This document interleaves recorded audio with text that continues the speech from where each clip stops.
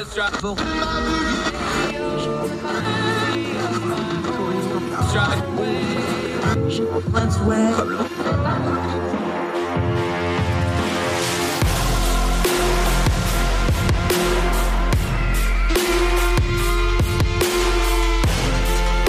host, Andrew Donaldson. This is Heard Tell.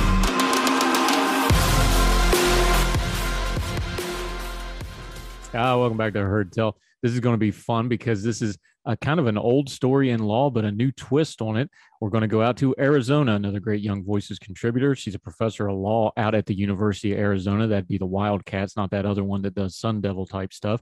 Jane Bambauer, how are you, ma'am? I'm doing great. How are you?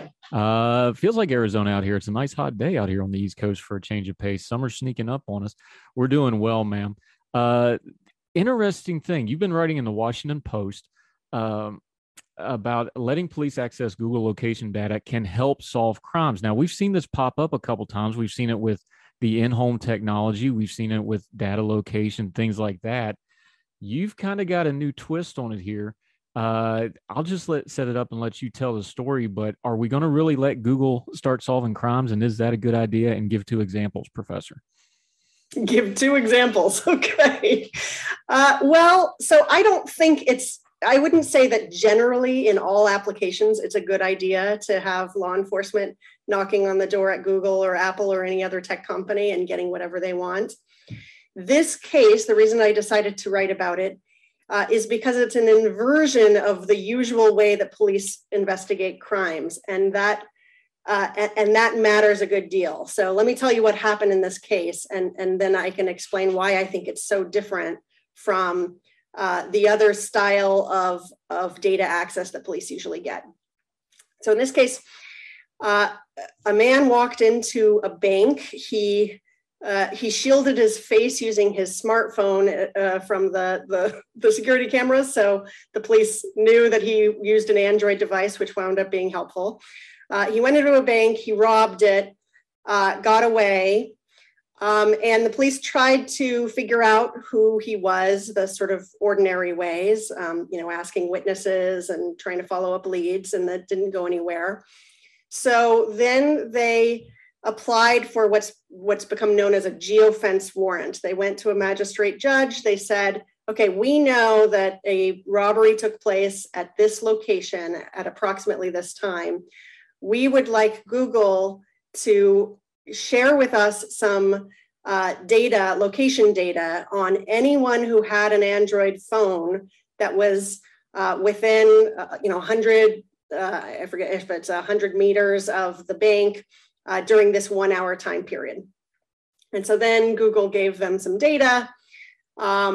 Using that data without any names on it, the police figured out that there were three phones that might potentially be the robber.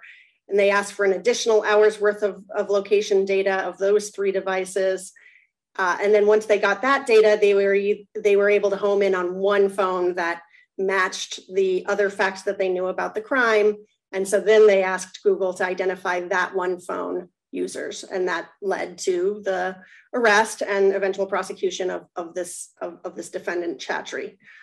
So the court had to decide whether that process that I just described was a violation of the Fourth Amendment, whether it complied with, whether there needed to be a warrant with probable cause, and if so, whether that style of investigation met those conditions. And the court decided no, that it was a violation of not just the defendant's rights, but all of the 18 other people whose phones happened to be in the vicinity within that hour and whose data was provided to the police. Now let's get some of the nomenclature just real quick, just to make sure everybody's on the same page, because we have a lot of internet lawyers. What does the Fourth Amendment actually do and do not say? I know we could, teach a whole semester or 2 or 3 or 4 years on the Fourth Amendment because it's one of the more contested things that's always getting tried in case law. But just basically, what does the Fourth Amendment give the average American in the average situation as far as protection from search? Great. Okay. So the Fourth Amendment promises that we all have a right to be free from unreasonable searches and seizures, and that a warrant can only be issued if the police have probable cause to believe that the person that they're investigating, that they're searching, was engaged in crime. So, so the word search and seizure, for that matter, both of those words have become terms of art because they don't just mean anytime the police is observing something, that we might call that colloquially a search, but it doesn't necessarily count as a search under the Fourth Amendment. So police can, they can walk down the street and they can look at, they can even follow people, and they can be very interested and intentional about observing a target. And if they stay in public, that's not going to count as a search. So one of the things that this case raises is whether asking for the data from Google even counts as a search at all. And if it does, then we have to ask whether it was an unreasonable search. And then if it was, then it would require a warrant. Right. So now to make sure we get the rest of the nomenclature right, the geofencing concept, which it comes under a couple different terms, though, is basically instead of having one name on a warrant, which is what people traditionally think of, you go to the judge or the magistrate or whatever, and you get, hey, this person, and here's why, here's probable cause, so-and-so. They're saying, well, here's probable cause. We need to look at an area or a group of people or a group of devices. This is kind of a different way of looking at this, right? Yeah, exactly. So we know that the police will need a warrant if they have a suspect and they want to go search his home, for example. That's the kind of textbook case of when a warrant is required. You can't just walk into a home and look around for evidence. We also now know, thanks to a recent Supreme Court case, that police will need a warrant based on probable cause if they want to go to Google and say, hey, we think Andrew committed a crime recently. Give us the last 100 days of his geolocation records so that we can corroborate our suspicion. That in a case called Carpenter, the Supreme Court decided that even though there was some other precedent that made it unclear whether they would need a warrant or not, that amount of sensitive data about who is, about people's whereabouts constitutes a search. It's an invasion of a reasonable expectations of privacy, which is sort of how the court goes about trying to figure out whether a search has occurred or not. It was less clear, though, whether this style of investigation, where you're just getting a little tiny bit of location data about more people, whether that would follow the same logic as the Carpenter case. Yeah, talking to Jane Bambauer, professor of law at the University of Arizona. Where this starts getting really sticky now is what you just said. This looped in, almost 20 people and their devices. When you're talking about privacy, when you're talking about, reasonable search, now with technology, we have this whole nother layer of it because this data, they're not going to the people for it. They're going to Google for it. And now you have things like user agreements and consent agreements, that little checkbox that everybody clicks on and never reads all the things on. That's where this gets really sticky in a hurry because now we've got multiple layers on top of the traditional warrant process, which is just the state and the individual. Now you got the state and the individual, and you got this corporation over here, and you've got legal boundaries that they've already signed.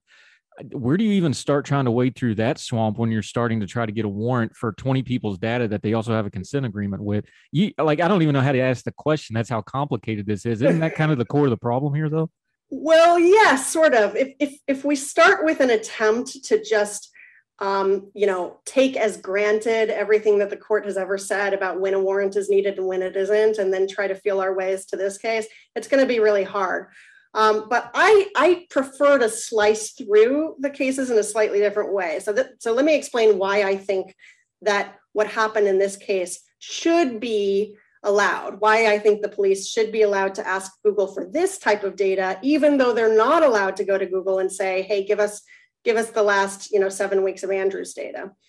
First of all, it's worth mentioning that police have to do something to get an investigation started. So it's never a question of whether a crime is going to be investigated. The question is how. And so police can, of course, stand on a corner and see what 20 different people are doing. They can see their public movements without initiating anything that counts as a Fourth Amendment search. What might surprise your audience is that what they can also do, with the exception of large amounts of location data, they can also go to any company with a subpoena, so not a warrant, but just a subpoena, which is basically a request. And they can say, hey, give us records, any records that you have about Andrew. They can, in fact, it's actually even worse than that. Let me tell you about this weird puzzle where under the Bank Secrecy Act, banks have to, they're required to keep records on transactions. So if you have a bank account, banks are compelled to keep records, and they also must respond to a subpoena. Again, not a warrant, just a request. And under the Fourth Amendment, all of that can be done without triggering a Fourth Amendment search. So if we think about what police already can do and have been allowed to do based on mere hunches or whims, it's quite, it's probably quite shocking. That's one reason I think many people, including myself, applauded the Supreme Court when, in the case of Carpenter, they said, no, wait a minute. I know we had previously said that police can access records that are held by a company without it even counting as a search, but this has gone too far. Too much of our lives is now documented in these records that companies hold, like Apple, Google, any of the tech companies. So that's great.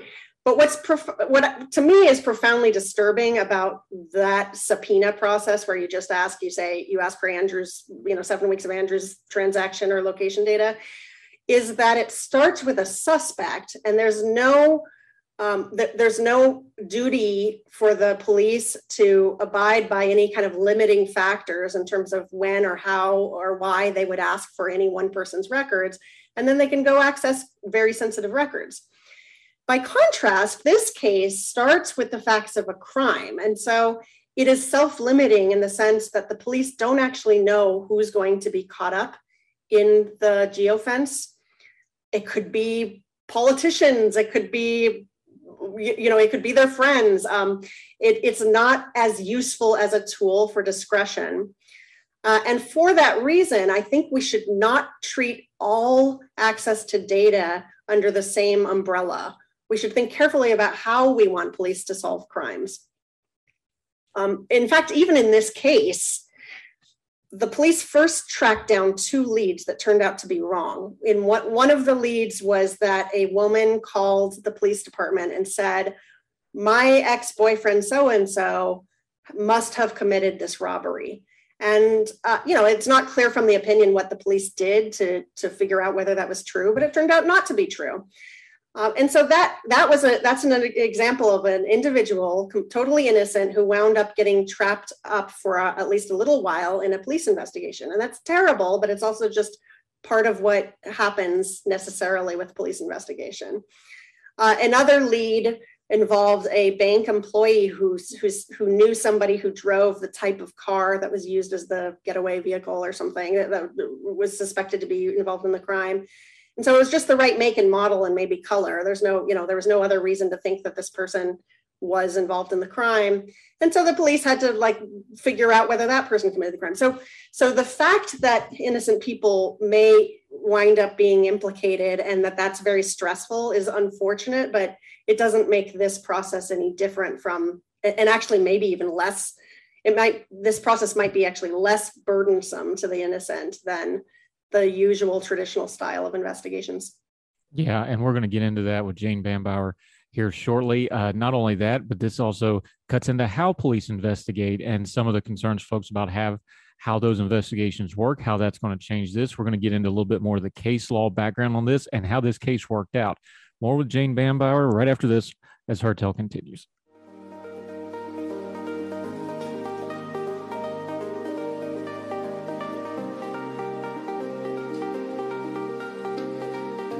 Welcome back to Heard Tell. We got Jane Bambauer. She's a professor of law at the University of Arizona. She's been writing in the Washington Post about geofencing, which is just a new high-tech version of an old debate that we will have in perpetuity over the Fourth Amendment and warrants and searches and things like this. Let me ask you it this way. You had just touched on the fact that this changes how police view suspect. I found it interesting when you wrote about it. You actually found kind of, I don't know if you'd call a silver lining in this, but in a day and age where we're very concerned about police conduct, police misconduct, we talk about things like police bias. you actually mentioned that if things like geofencing was properly attributed, that this could actually do a little bit better because you're doing things like de-identified data that takes some of the implicit biases out of it. Some of the things that we're very concerned socially about police work, this could actually be a tool if properly used and managed and constrained by law, big if there, but that could be a good thing in some ways because this is just raw data without some of those social things that we're so concerned about, isn't it? Exactly. The reason I write about on this topic is for precisely the reasons that you raise. I see some forms of technology-driven police investigation as part of the police reform process. So I started in this area deeply concerned about, a few things that all sort of tie in here. For one thing, we have a clearance rate problem where we have these really, really long sentences, in part because police aren't solving enough crime. There's not as much likelihood of detection and enforcement as there are in other countries, and clearance rates actually have gone down in the last few years. So that's a real, so we have a real crime problem, a real potential overpunishment. In my opinion, there's an overpunishment problem. And then at the same time, we also have this potential for expansive access to private data. And so we might at the same time be suffering from privacy violations. So what I see potential in something like a geofence investigation, because the privacy invasion is there, but it's, in a comparative sense, it might be minimal or less bad than other traditional forms of policing. And as you said, it's more constrained to the facts of a crime, and therefore less likely to be an avenue for unintended bias or even for just harassment and abuse of power. Yeah, talking to Jane Bambar. One of the great bottlenecks, you're talking about all the problems in the legal system. One of the great bottlenecks in the system is pretrial confinements and things like this. Is there a way that some of this data could start being used so that we're not just throwing people into the system while we're still investigating them, that sort of thing? I know that's a little beyond the scope of the geofencing we're talking about, but there are people talking about, hey, if we use technology correctly, because that's really the dirty, sticky end of the legal system right now, where a lot of this bad stuff happens. That's where we start creating criminals instead of solving crimes. Is there Absolutely. potential for some of this data and technology to start clearing up that end of the legal system where we can maybe have some of this data and not have to just have the whole weight of the court system dealing with every single little thing that's going on? Yes. So there have been proposals and some increased use in some counties of tracking and monitoring devices in lieu of pretrial detention, and also in lieu of longer sentences. It's also a good probation on the other end of the of the process. It's also a good tool for probation rather than incarceration. And I completely agree with you. One reason arrest is so terrible, so life transforming, is because of the incarceration, that a person is taken away from their job, their family, before they've even been convicted, and oftentimes the arrests are of course are done without, arrests don't lead to conviction, and then also, as if that weren't bad enough, we have a well documented at this point problem where jail and prison has this has a criminogenic, as it's called, effect. That is, it produces more crime, and that's partly because people are no longer have the sort of support and jobs and whatnot from the pre-jail life, and there are other likely explanations as well, that when you're forced to associate with people who know how to do crime, it just it can lead to more crime. So yeah, there have been proposals for expanded use of surveillance and monitoring in lieu of incarceration. I'm all for that. There are privacy advocates that see it as dangerous because what starts as a mere substitution could then be broadened, and we might start using, if arrest seems less terrible, it might happen more often, and so that the police can monitor people. I see how there can be some unintended consequences down the line, but for right now, I see so much upside from making that switch that I wouldn't worry until we, get there about downsides. Now, of course, that is on the suspect end of the spectrum. We've talked about some of the positives that theoretically could come out of this on the law enforcement side of the spectrum of this thing. But Professor, as you well know, that all sounds great on the board in the classroom, but we're out here in the real world. We're grown folk. We understand that human nature is undefeated, and we got a lot of data. The police are human beings, and they like to push the boundaries of their authority. How do we, they're not doing real great with the warrant system as it is in a lot of cases, as we've seen too much in the news headlines lately. How do we realistically constrain things like this? Because of the high-tech nature of this, some of the old models of restraint just aren't going to work. Some of the old check and balances are going to have to be updated some form or fashion, I would think. How do we make sure that the good parts are getting implemented without the bad parts where they can get very invasive into people's lives in a big hurry with this technology? Yeah, great. Yeah, so I think there are a few practical limits that should be applied either by police departments themselves, and that does happen. Police agencies and certainly the federal, Department of Justice often actually constrains itself even more than law would require. But I'm also hoping that this is an area where legislation could fill in and actually take some pressure off of the courts too, to figure out what's allowed and not allowed. The constraints that I think are important, at least at this stage, are, first of all, making sure that a request of this sort is unlikely to capture way too many devices. So, if there's a crime at a Justin Bieber concert, this is not the right tool, right? You're going to have just too many cell phones in a small area, and unless there's some other, unless there's some other limiting factor that can help ensure that only a small number, say, fewer than 50 or something devices are tracked. I have advocated for, it's not super popular, but I've advocated when we have a new technology for limiting its use to the more serious crimes. The thinking there is that it allows a sort of testing and proving ground and figuring out what the problems are in a context where the crime solving, if it does indeed turn out to be efficacious, the crime solving is most valuable to the public.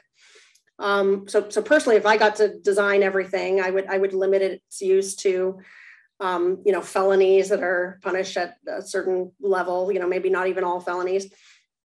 The other thing I worry about is, as I said before, I think one of the benefits of this style of investigation is that there's just not a lot of room for the police to exploit the tool. I mean, unless they're making up crimes whole cloth, there's, and as long as there's some process of confirming that a crime did occur at a certain area and the geofence is constrained enough to not wrap in too many people, it doesn't seem to be as ripe for abuse.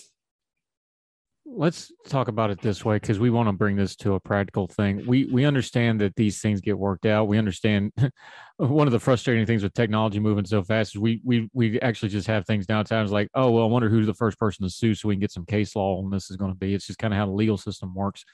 What's the legislative side of this? There's obviously a path here where there needs to be some legislative oversight, both on the state and federal level. Municipalities are probably going to have some variations on these things, depending on things. Where do you see that going? Because that too is going to affect the case law, because as we've seen with other things, the motto of the Supreme Court lately has been go talk to Congress about it.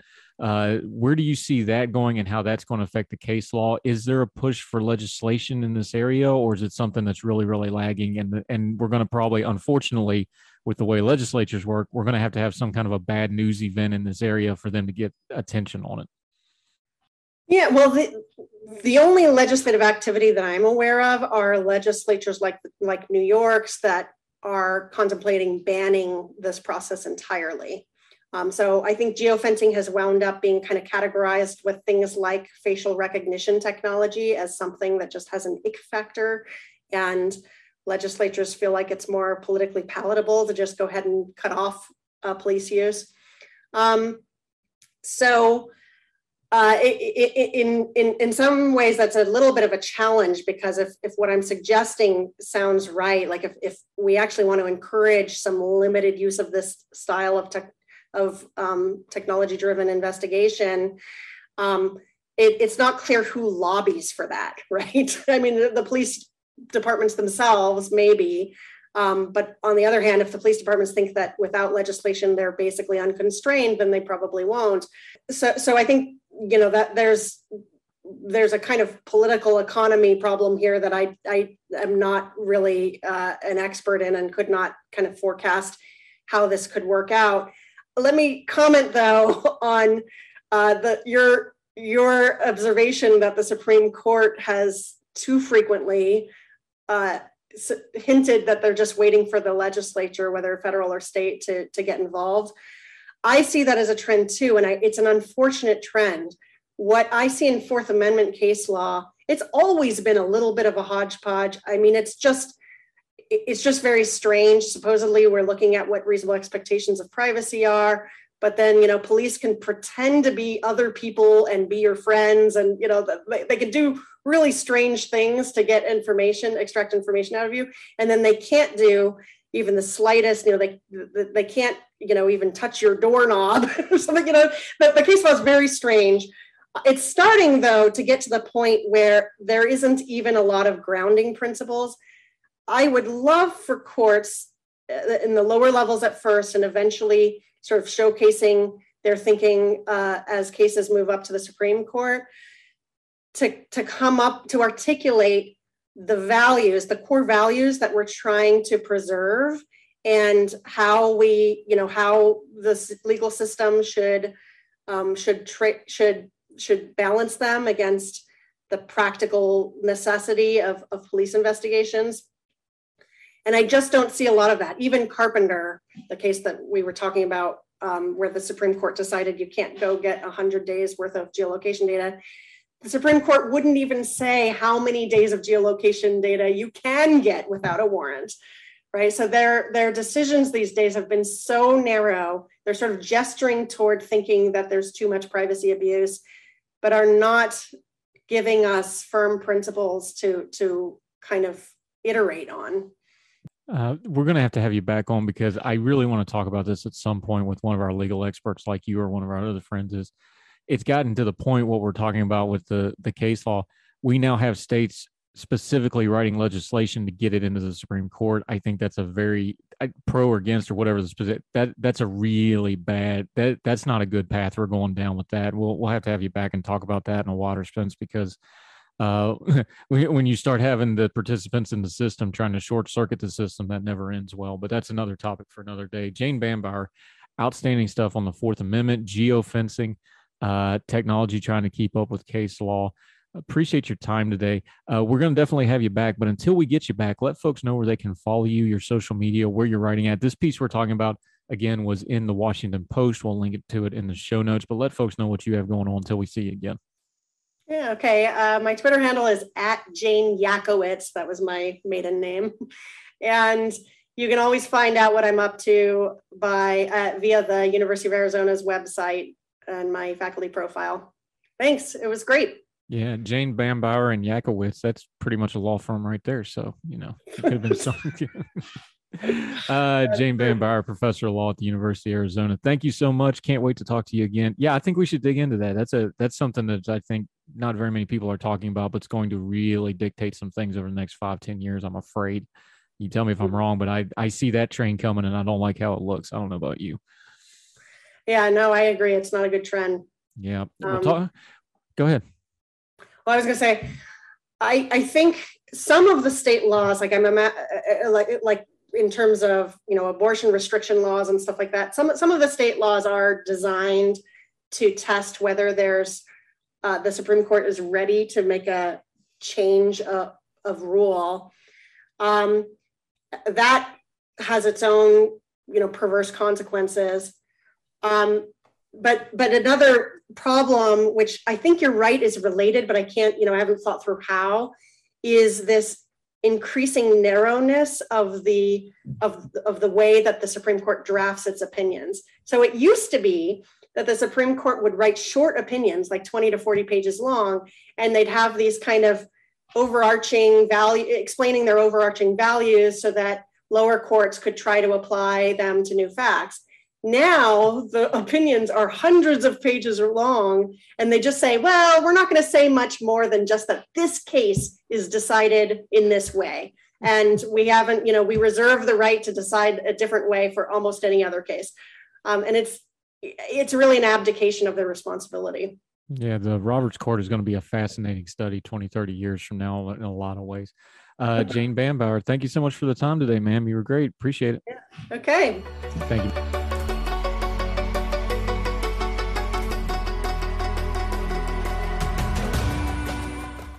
Save big on brunch for mom, all in the Kroger app.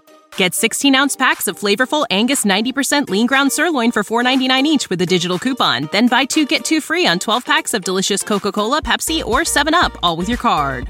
Shop these deals at your local Kroger, less than 5 miles away. Or tap the screen now to download the Kroger app to save big today. Kroger, fresh for everyone. Prices and product availability subject to change. Restrictions apply. See site for details.